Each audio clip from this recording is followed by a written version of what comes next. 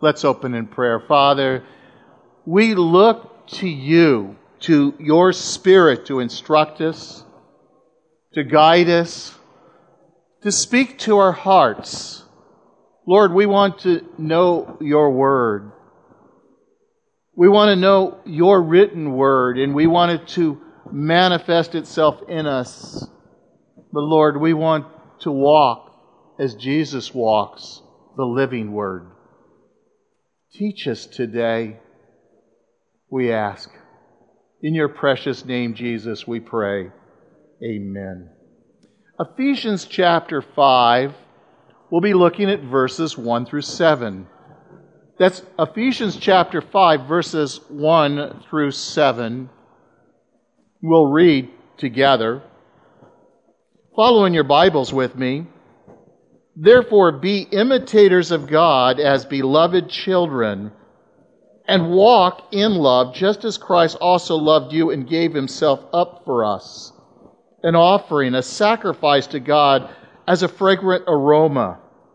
But immorality, or any impurity or greed, must not even be named among you, as is proper among the saints. And there must be no filthiness, silly talk, coarse jesting, which is not fitting, but rather give thanks.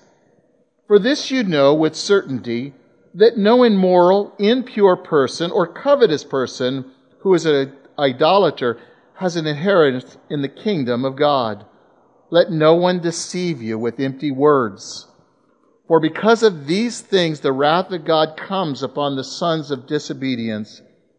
Therefore, do not be partakers with them. The greatest goal in life is really to know the Lord Jesus Christ, to walk in his way, to love him, and share his light into a world of darkness. You were blind once, but now you see. You've come into the light. And as we stand in his presence, we absorb the light of his truth. It shows us our sin. It shows us how we can get right and how to stay right. And as we walk in this world, it makes a difference and really shows what we believe and who we believe. Again, the believer's duty is to be an imitator of God. Look back at verse 1 in our text. Therefore, be imitators of God as beloved children. Now that word therefore, for verses 1 and 2, connect it back to the last chapter we were looking at. And let me take you back there just for a moment to Ephesians 4:1 on the screen. You'll see it. It says, I implore you to walk in a manner worthy of the calling in which you have been called. See, Paul was exhorting the believers, walk in a manner worthy of your calling. You've been called to Christ. You're called to be holy as he's holy in this life. And while none of us will ever reach that purity here on this side of eternity, we are to put off the things of the flesh we saw and put on the things of the Spirit. There is a way that you and I walk that's distinctively different than the world. In fact, look with me at John 14:9. And Jesus said to him, have I been with you so long, and yet you have not come to know me, Philip? He who has seen me has seen the Father. How can you say, show us the Father? Jesus, the thing I want to bring out is that when you see Jesus, when you look on the pages of Jesus, you see the Father. Jesus come to reveal the Father and at the same time die upon the cross for your sins. And that's so important that we can know how to walk and we become imitators of God. We become imitators of Christ Jesus. Now that word imitate is translated in the Bible in several different ways. It's either imitate or follow. In fact, let me read from the third epistle of John in verse 11. It says, Beloved, do not imitate what is evil, but what is good. The one who does good is of God, and the one who does evil is not seen God. So if we continue in evil, if we imitate evil, and it's really saying, you don't know the Lord Jesus Christ. That our lives are to reflect who we believe and what we believe. Look with me in Hebrews 13:7. Remember those who led you, who spoke the word of God to you, and consider the result of their conduct. Imitate their faith. So again, consider the result of their conduct. Imitate their faith. The principle is when you see someone who are walking in the Word of God, that are preaching the Word of God, that are teaching the Word of God, and it doesn't necessarily just mean a pastor. The church should never revolve around a pastor. It should revolve around Jesus Christ. This church should not depend upon me. This church should depend upon Jesus Christ. Our prayer should be that God will raise up men and women that share the vision of Jesus Christ and Jesus Christ crucified, and to be holy as He's holy, as the Scripture says. So when you see men walking or women walking in the faith, you are to imitate or follow them in the way they do. Paul would say, follow me as I follow Christ Jesus. So when you see someone following after Christ Jesus, then we want to be like them. I have many mentors in my life. There are things that I see in this person and this person and this person. And I say, Lord, I want to be like that because that's like you in Christ. I want to be just like you. So what we do is we put ourselves under those people and we learn to walk as they walk. This is Christianity 101. This is the simple gospel message that it focuses on Christ and Christ alone. Look with me in 2 Thessalonians 3:9. You will have it on the screen now. Not because we do not have the right to this, but in order to offer ourselves as a model for you so that you would follow our example. That word disciple, and we're going to see imitator or follow, are oftentimes interchangeable. Let me explain what I mean, because that word imitate, we are to walk as He would walk. As we see someone else, we put ourselves under them and learn, but what we're under is the Word of God. So that word, again, imitator, oftentimes is translated follow. Follow in the things of Christ. Not follow after evil or those that would do those things. So a disciple is an imitator. Now, I'm not going to ask you to hold your hands up, but I could ask you to hold your hands up, and I would say, how many disciples are here today? And every person's born again hand should go up. Every person's hand should, because if we've been born again, then we are to be a disciple of Christ. We are to be an imitator of the Lord Jesus Christ. We are to follow after Him and follow in His ways. Now, the idea here is, just as children imitate their parents. Do you ever notice that? And you ever notice your kids? They not only pick up the good things, they pick up your bad things. You ever notice that? What we need to do is pick up the good things in other people's life, and we need to walk as Jesus Christ walks, so others would imitate and follow in those ways, just as a kid would follow. We have a Heavenly Father. And when we see Jesus, we see what the Heavenly Father's like. So what we do is we become an imitator of our Heavenly Father because we are children of God. Now, please understand, not every person in this world is a child of God. Now, they may be a child by creation, yes, but the only children of God are those who have been born again, a supernatural birth from above. When you recognize that you need Jesus Christ as your Lord and Savior, and you cannot save yourself, and in your heart you cry out, God, save me, a sinner. Or like the man who beat his chest, have mercy upon me, God, a sinner. Then we're saved. And God comes in our heart. Again, let me read for a moment John 14:9. And Jesus said to him, Have I been with you so long, yet you have not come to know me, Philip? And he who has seen me has seen the Father. How can you say, show us the Father? Well, Jesus is this great love for us. His great love for us has led him to sacrifice himself for you and me. To go to the cross. He loved you so much, he went to the cross. Is there anyone today that you would die for today? Moms, probably your kids. Maybe not your husband, but your kids. Yes, you would. Jesus Christ died for every person in this world, whether they would receive him or not. He made a way for every person in this world by coming from heaven to earth to make that sacrifice that we could receive him as our Lord and Savior.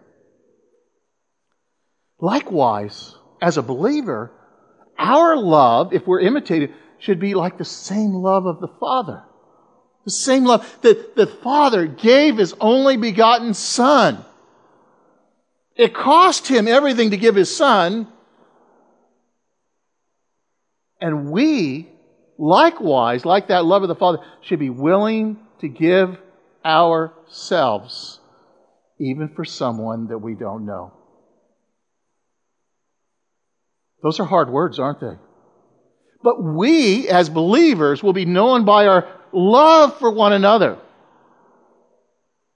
That is at that point of maturity that God wants to bring you and me to. Think of Paul, the book of Romans. He was willing to give up his salvation, if it was possible, again, for Israel to be saved. Would anyone give up their salvation today? I don't think so. But that's where God wants to bring you and me to. You cannot give up your salvation once it's been given. It is a gift, and he has given it. See, the love that God has for you and me goes beyond any affections. And the love that we should have for others goes beyond any affections. Some of us in our past life, and hopefully not now, have been very unloving people. But yet God set his love upon us. And he demonstrated it while we were in our worst. For you and me. That's the love that you and I are to love this world with. To love one another. To esteem one another higher than ourselves. That's biblical love. That's Christianity. That's where the rubber meets the road. So Paul continues his instruction really in how to be an imitator of God. It's living a life of love. If there's one thing that you ever get in this church, it's all about loving God with all your heart, mind, and soul and strength, and loving one another. Because that's the very way that you and I will fulfill the law. It's hard to love. But this love that he has is agape love, or agapeo love, and it's supernatural love that he pours in our hearts when we cry out and say, God, I cannot love. You've got to give me the love to love the unloving. I have a friend. He crosses all boundaries. In fact, what I mean by that, both of them can lay in the gutter with a homeless person, someone who's drunk on drugs, and minister to them. And the next moment, minister to a governor of the state or the president. Very few of us have that ability. Very few of us have that gift. But that should be our desire. That whatever situation you and I are in, that we should say, Lord, use me.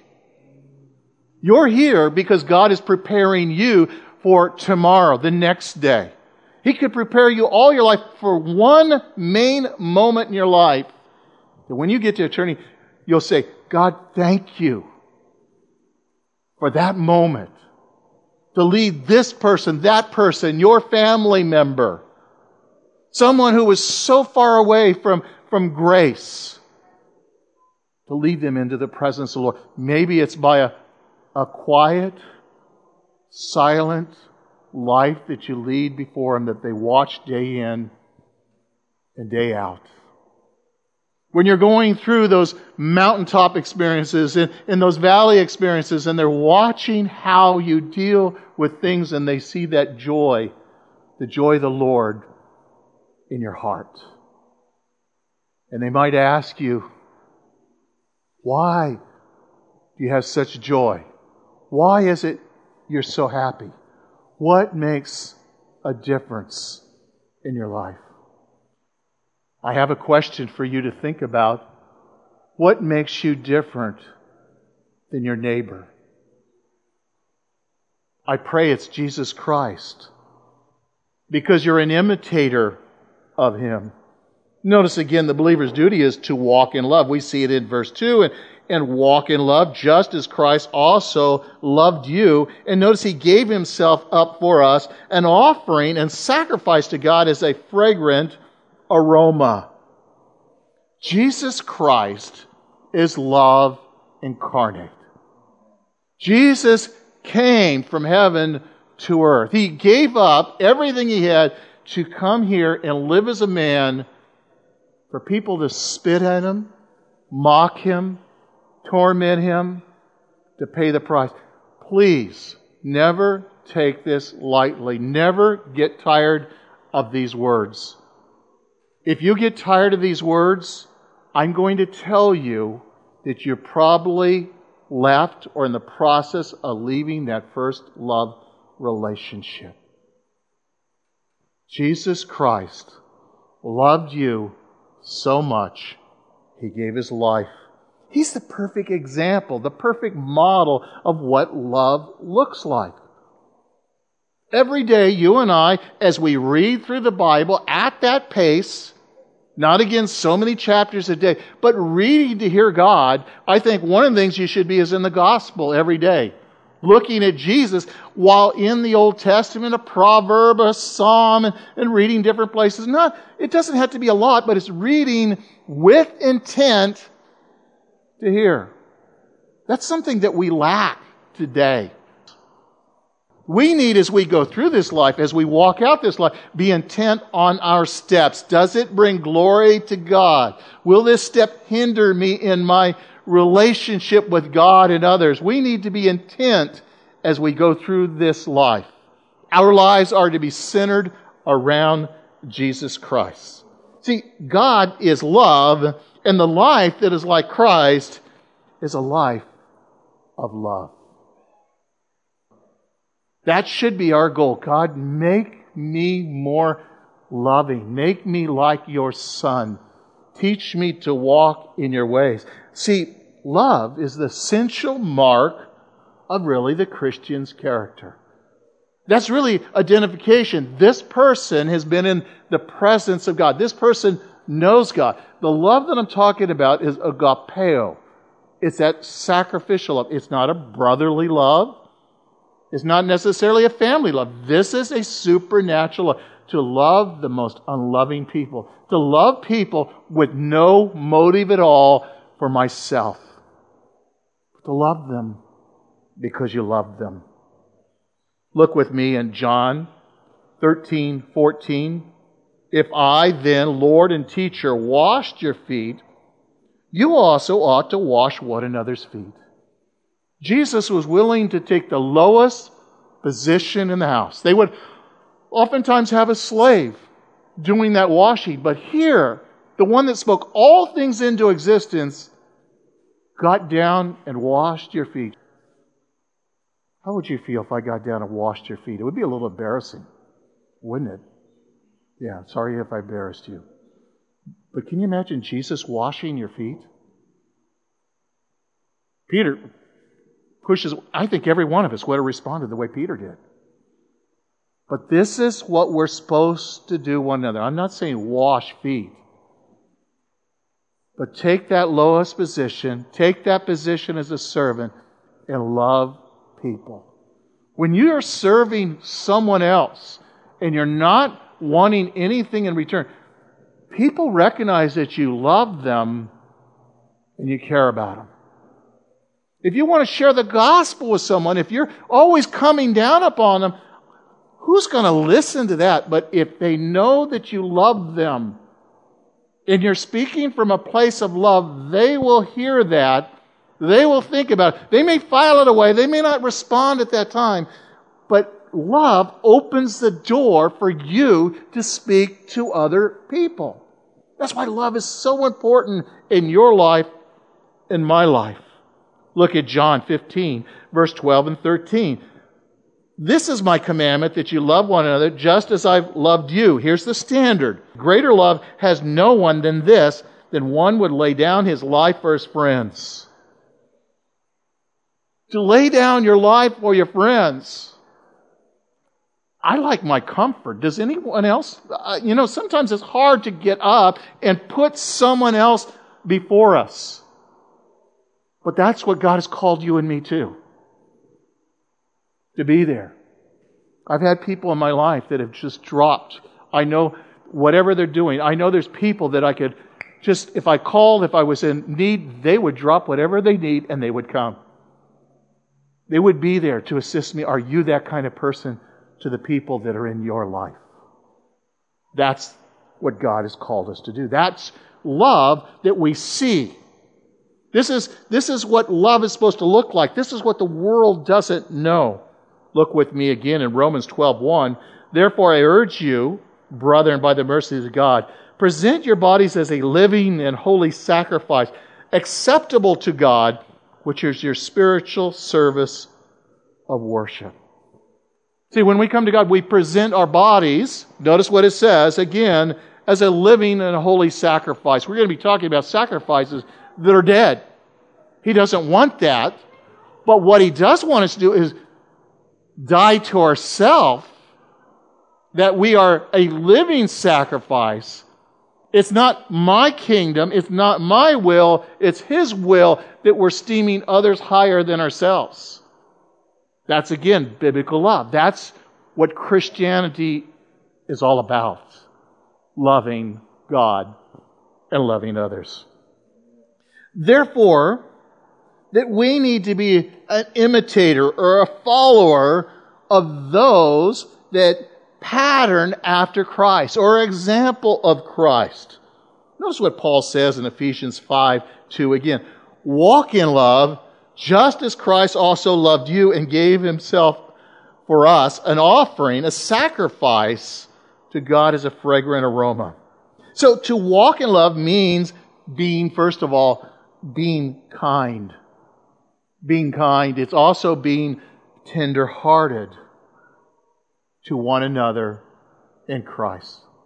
Now, I'm not going to have you hold your hand up, but have you ever been wronged by somebody within the church? And you want to get even with them? You want to tell everybody what they did? But love, again, we talked about a couple of weeks ago, takes like a blanket and covers that sin.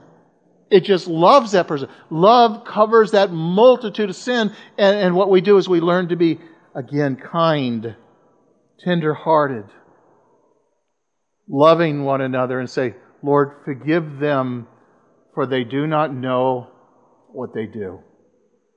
Pray for them. See, when a person walks in love, there is no bitterness, as we talked about in the last chapter. There is no wrath. There is no anger. There is no clamor. There is no evil speaking seen in a person. When a person says, I'm walking in love, and you see those things, they're not walking in love. They're deceiving themselves. And I think everyone here probably at some point has deceived themselves. Thought they were on that right path. That's why we need brothers and sisters in our life that love us, that can speak in, that you give them permission to speak to you as a friend because you know they love you. Well, again, Christ Himself is that perfect example. Have you given Christ permission to speak to you? I know that sounds very simple, but again, in the Psalms it says, search my heart and see if there's any wicked ways. Let me just stop there, and you wait. And you let God begin to speak to you. Or how did I do today, Lord, at the end of the day? And that's something we need to ask Him. Yes, we confess our sins. Yes, He's faithful and just to cleanse us. But we need to know when we go wrong. I want to. Because if there's someone I owe apology to, I want to tell them. I want to be an encourager. Look again in verse 2, it uses that word offerings. When we think of offerings, we think of a material object, and certainly they were an integral part, again, of the offerings of the worship of the Israelite worship.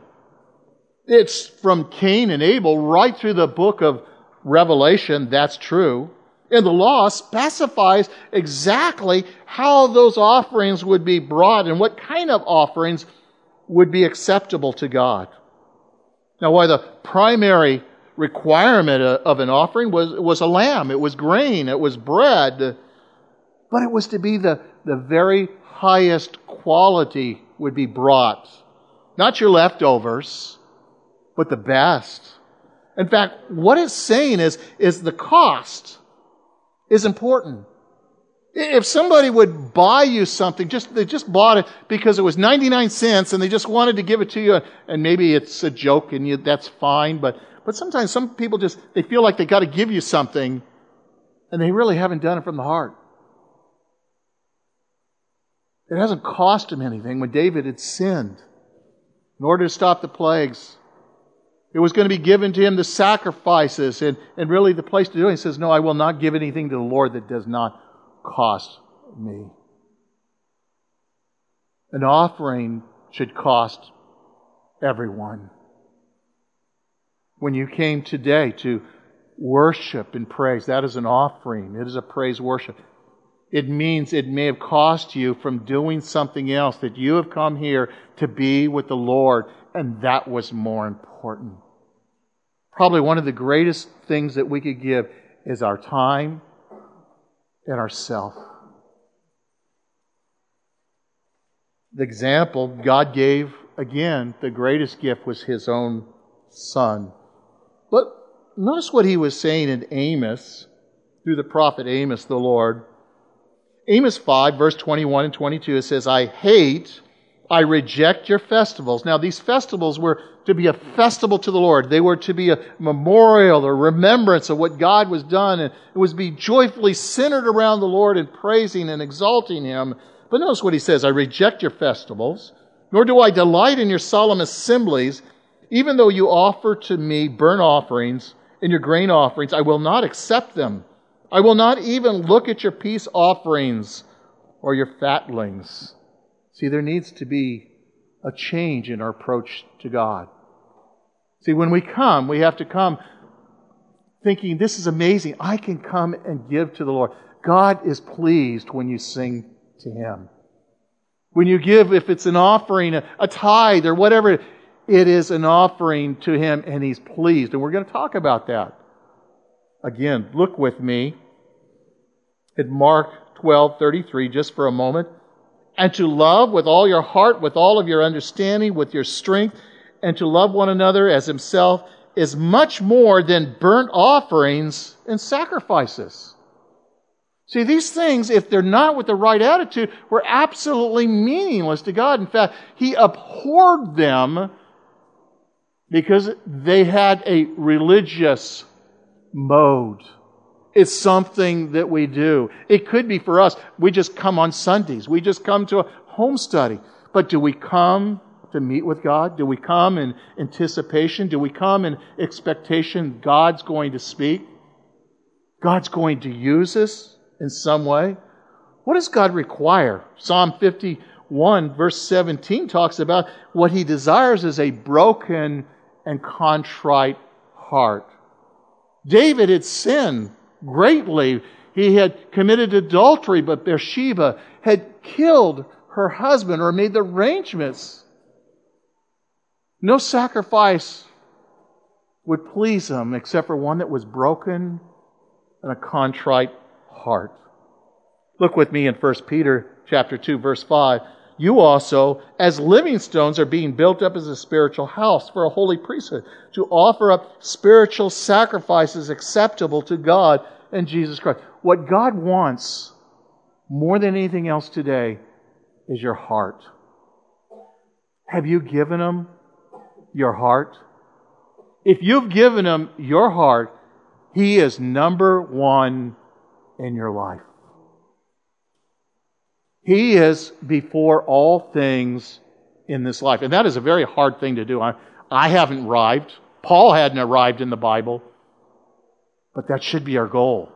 That should be our desire, to exalt the Lord Jesus Christ and make Him number one. Notice again, living stones, a testimony.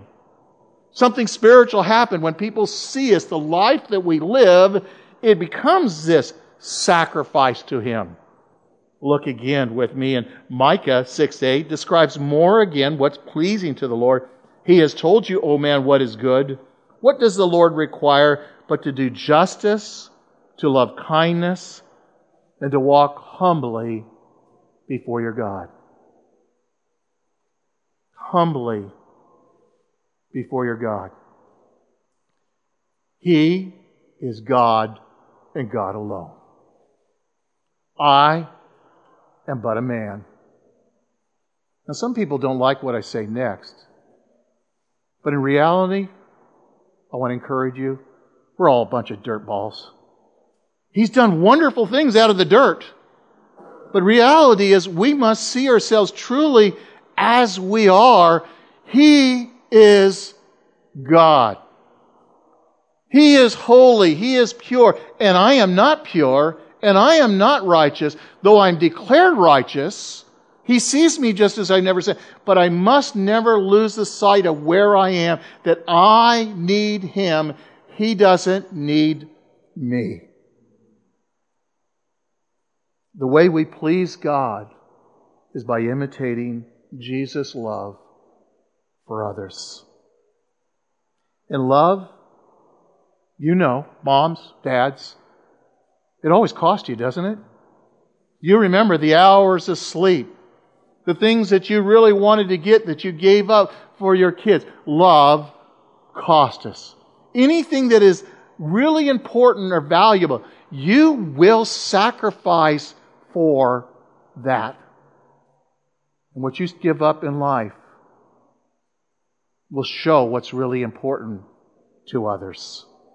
Now look at that word sacrifice again. It indicates a victim was slain.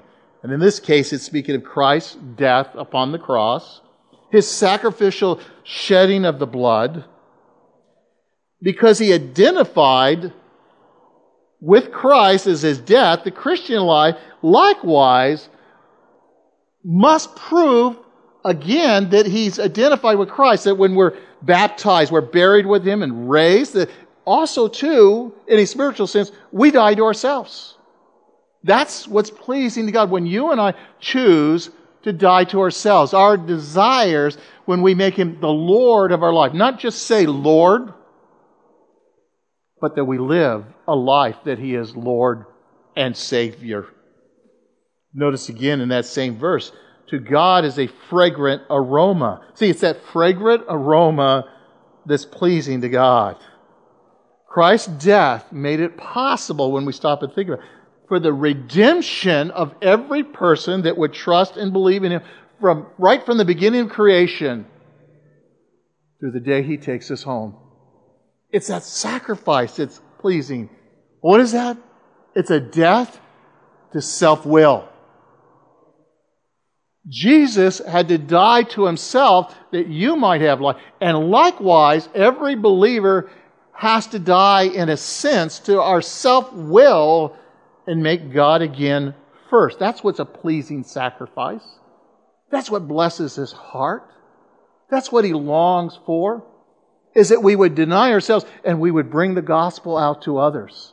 That we would serve one another in love. That we would go and visit the shut-ins or at Life Care Center. There are I'm going to tell you, a lot of lonely people there that no one goes and sees. To sit there. This last week, I had the pleasure of just flipping through and showing pictures, and the smiles on their faces just were incredible. See, you go there to bless someone, and you leave blessed. When you're in the middle of God's will, you will be blessed. The believer's walk in love, it is to be dramatically, stop and think about it, dramatically, visibly different lifestyle than the people of this world. Your life is to be totally different than everyone else. Now, if you remember the story, Christmas story of Scrooge, everybody knew the story of Scrooge. Now, I don't want you to be a Scrooge on your block, but as much as everyone understood who Scrooge was, they should know on this block, this person is a Christian. They're moral, they're kind, they're tender. They worship God. They know if someone or something goes wrong in that neighborhood, they will be the first ones to help and be kind and demonstrate oftentimes what others will not do. But if we as believers in the Lord compromise our faith, our belief,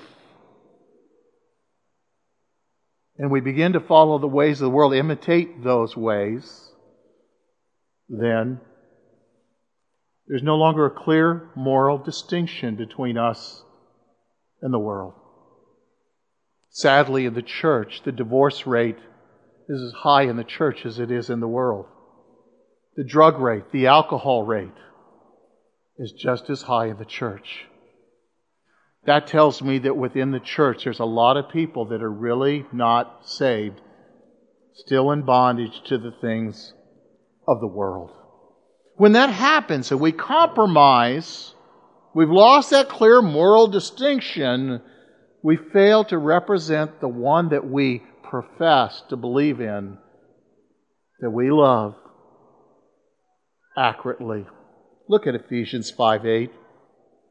For you were formerly in darkness, but now you're in the light of the Lord. Walk as children of light. Again, you were formerly, he's speaking to believers. He knows they're believers. You were formerly in darkness. You were brought from darkness into light. You were blind, but now you see. Now walk as children of light. There's the exhortation. Walk. Walk in the truth. Light is truth. It's understanding, it's knowledge of who God is and how He would have you and me walk. It's not chasing after comfort. It's not chasing after signs and wonders. It's becoming conformed to the image and likeness of Jesus Christ. And when we are doing that, we will find there are incredible things that begin happening in our lives that we have never seen before.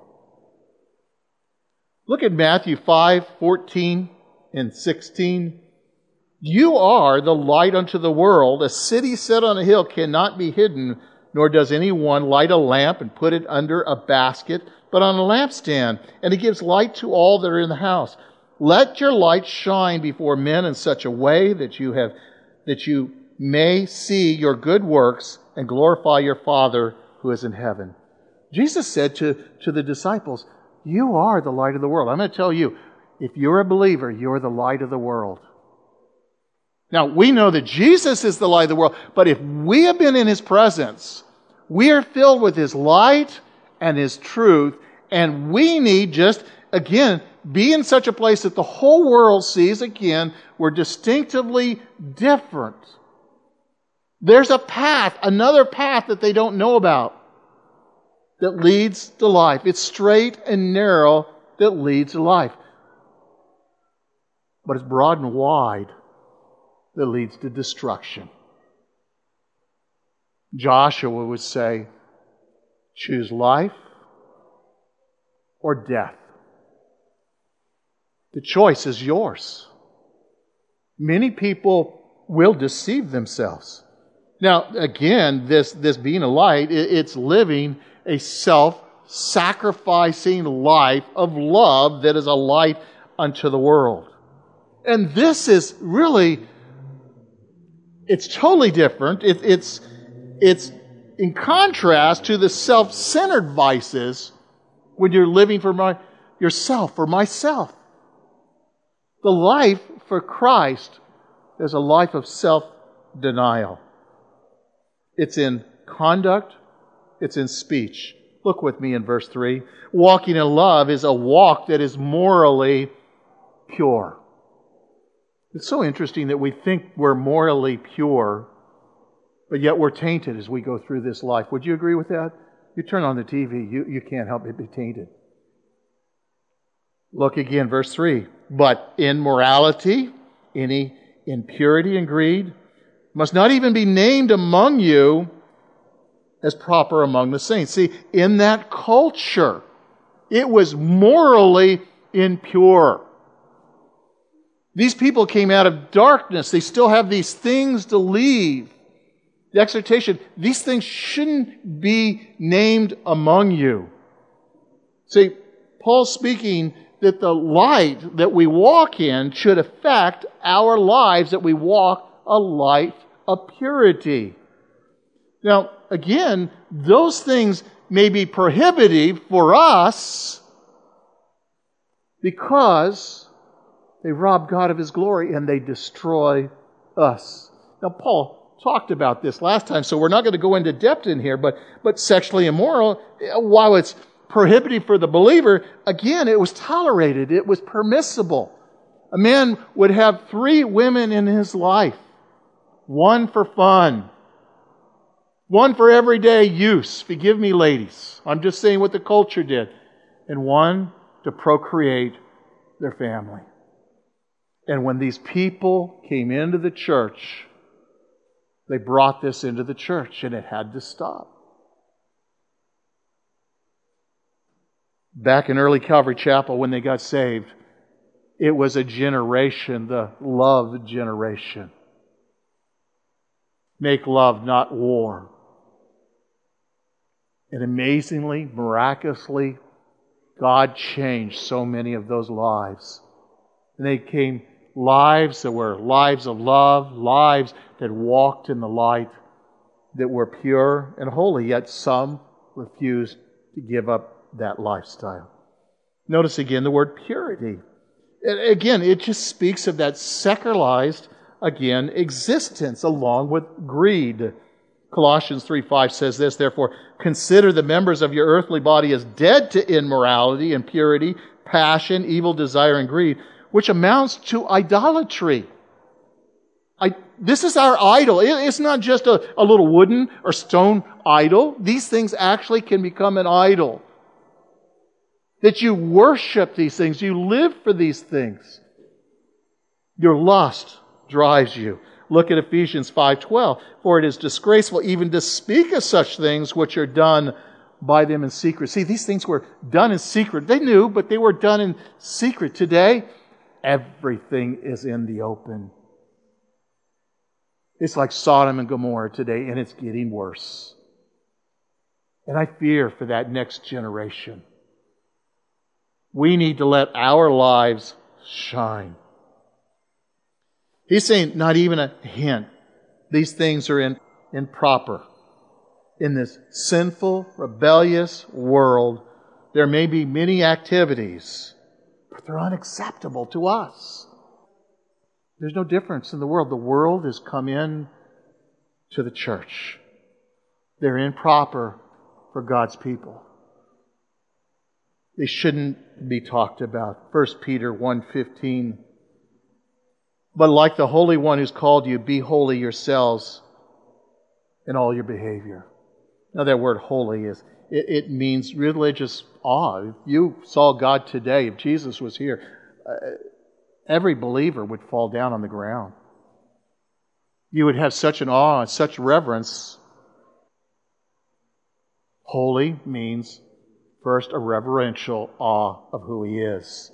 It also means to be separate or consecrated, cleansed, purified. It's the kind of life that you and I should live. It's true, and it's a life that shows reverence to God. He is God. He is not the man upstairs. That shows Him no respect. That shows Him disrespect, because He is God, He is holy and pure. Walking in love is to walk also verbally pure. That is, the words that we speak should also be reverent, not silly talk, coarse jesting. Not only are Christians called to a higher standard sexually, but also our words. That is so important.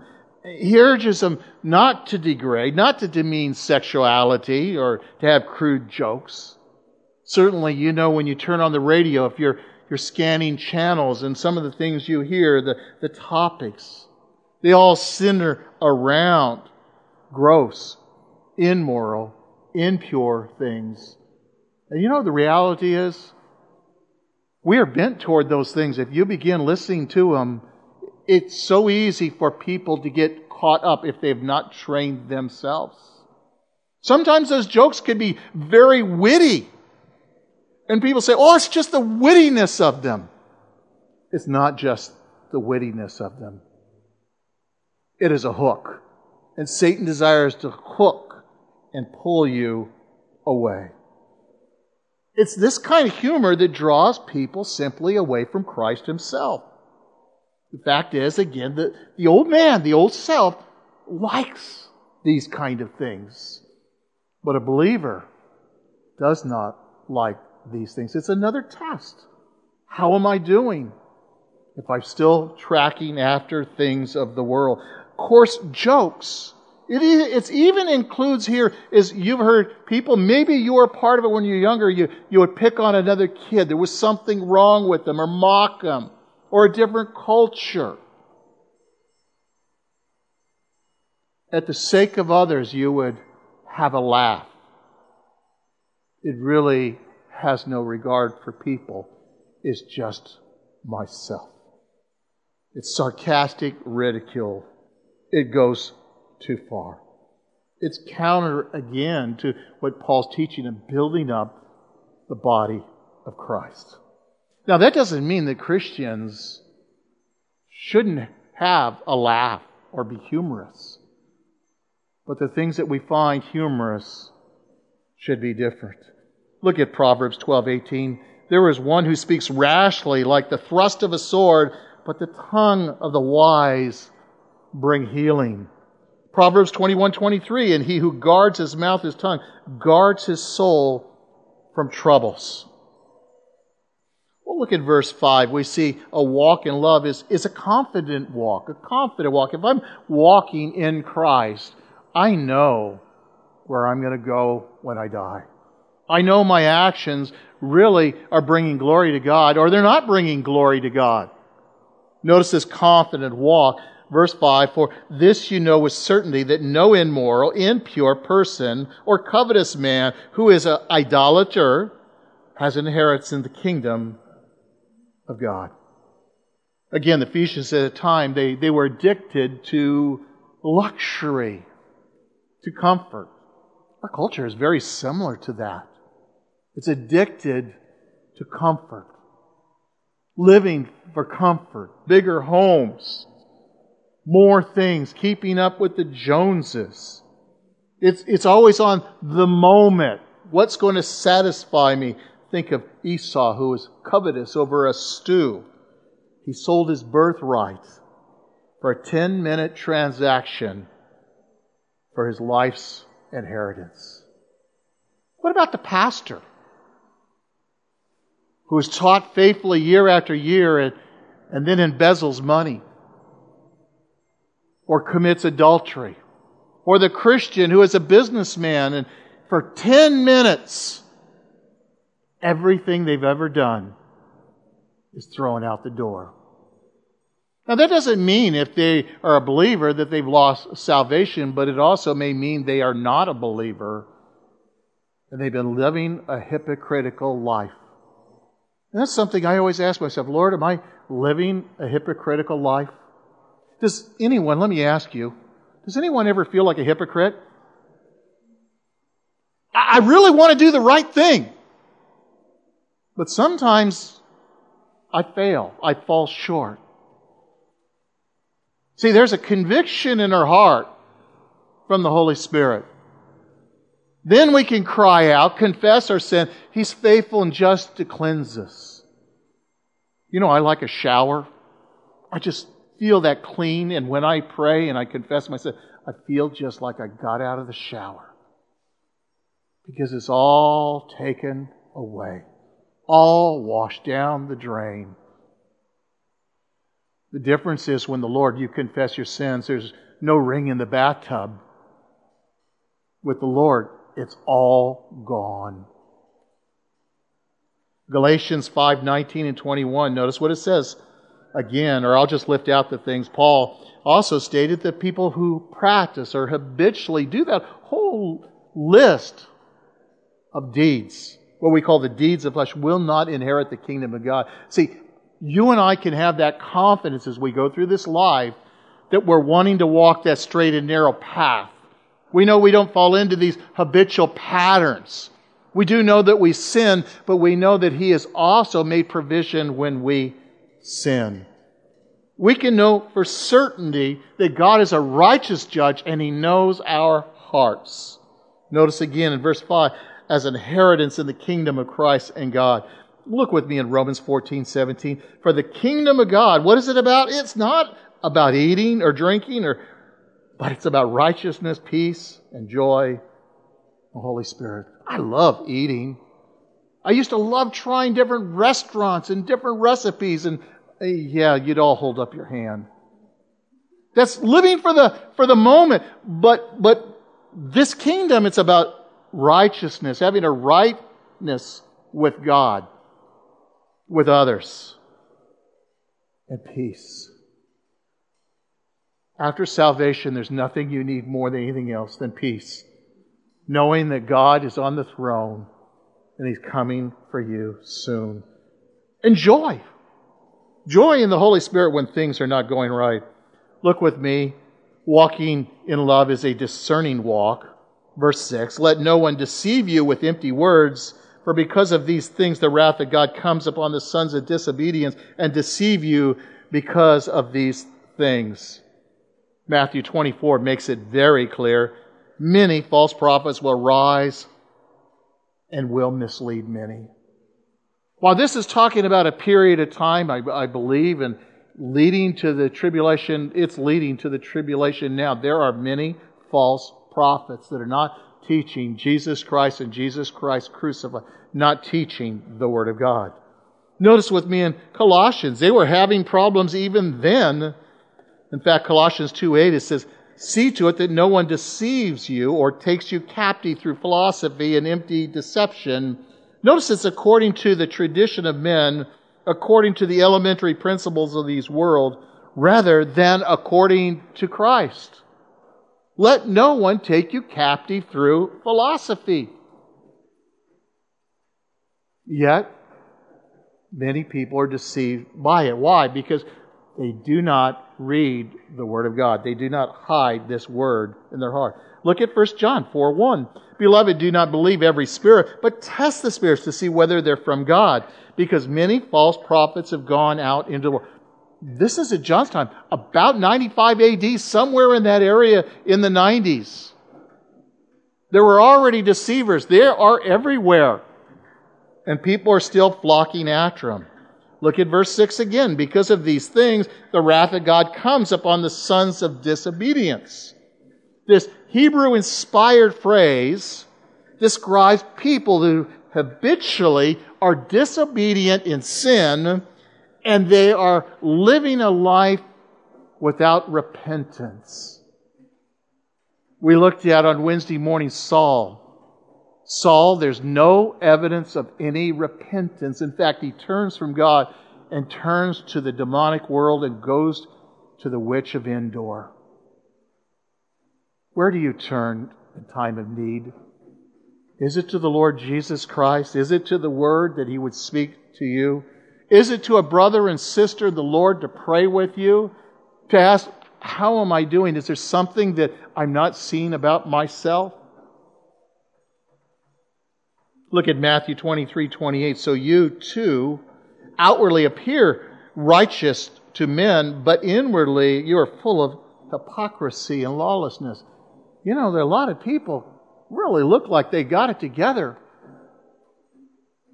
But do they have it together? The Bible says there's a lot that don't. The question, though, is how about you? Are you moving in the Spirit? Are you moving close to the Lord? Are you more like Him? Matthew 7:15, beware of these false prophets who come to you in sheep's clothing, but inwardly they're ravenous wolves. See, you can't tell them from the outside, man. They really look like they care. They're good people. You've got to be careful. We are human beings. We are flawed. He is working in us. He will finish the work, but no one has arrived yet. Well, finally, in verse 7, we see walking in love is a separated walk. Therefore, do not be partakers with them. Paul's, again, not telling Christians to avoid contact with this unbelieving world. No, he's not saying that. But he's saying, do not join them in sin. Do not participate in the things that they do. Let me read 2 Corinthians 6:14. Do not be bound together with unbelievers, for what partnership has righteousness with lawlessness, and what fellowship has light with darkness?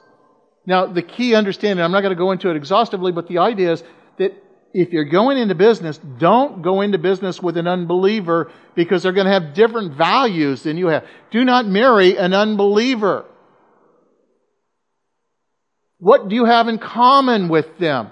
And yet this is one of the common problems in the church. I've seen women and men marry an unbeliever. They've been going to church, and after a while they begin to drift and they never come back. The warning is there. This book is full of warnings. Well, here's where we started. The greatest goal in life is to know the Lord, to walk in His way, to love Him and share the light with others. Matthew 25:21 says this. His master said to him, well done, good and faithful slave. You are faithful a few things. I will put you in charge of many things. Enter into the joy of your master. Would you stand with me for prayer?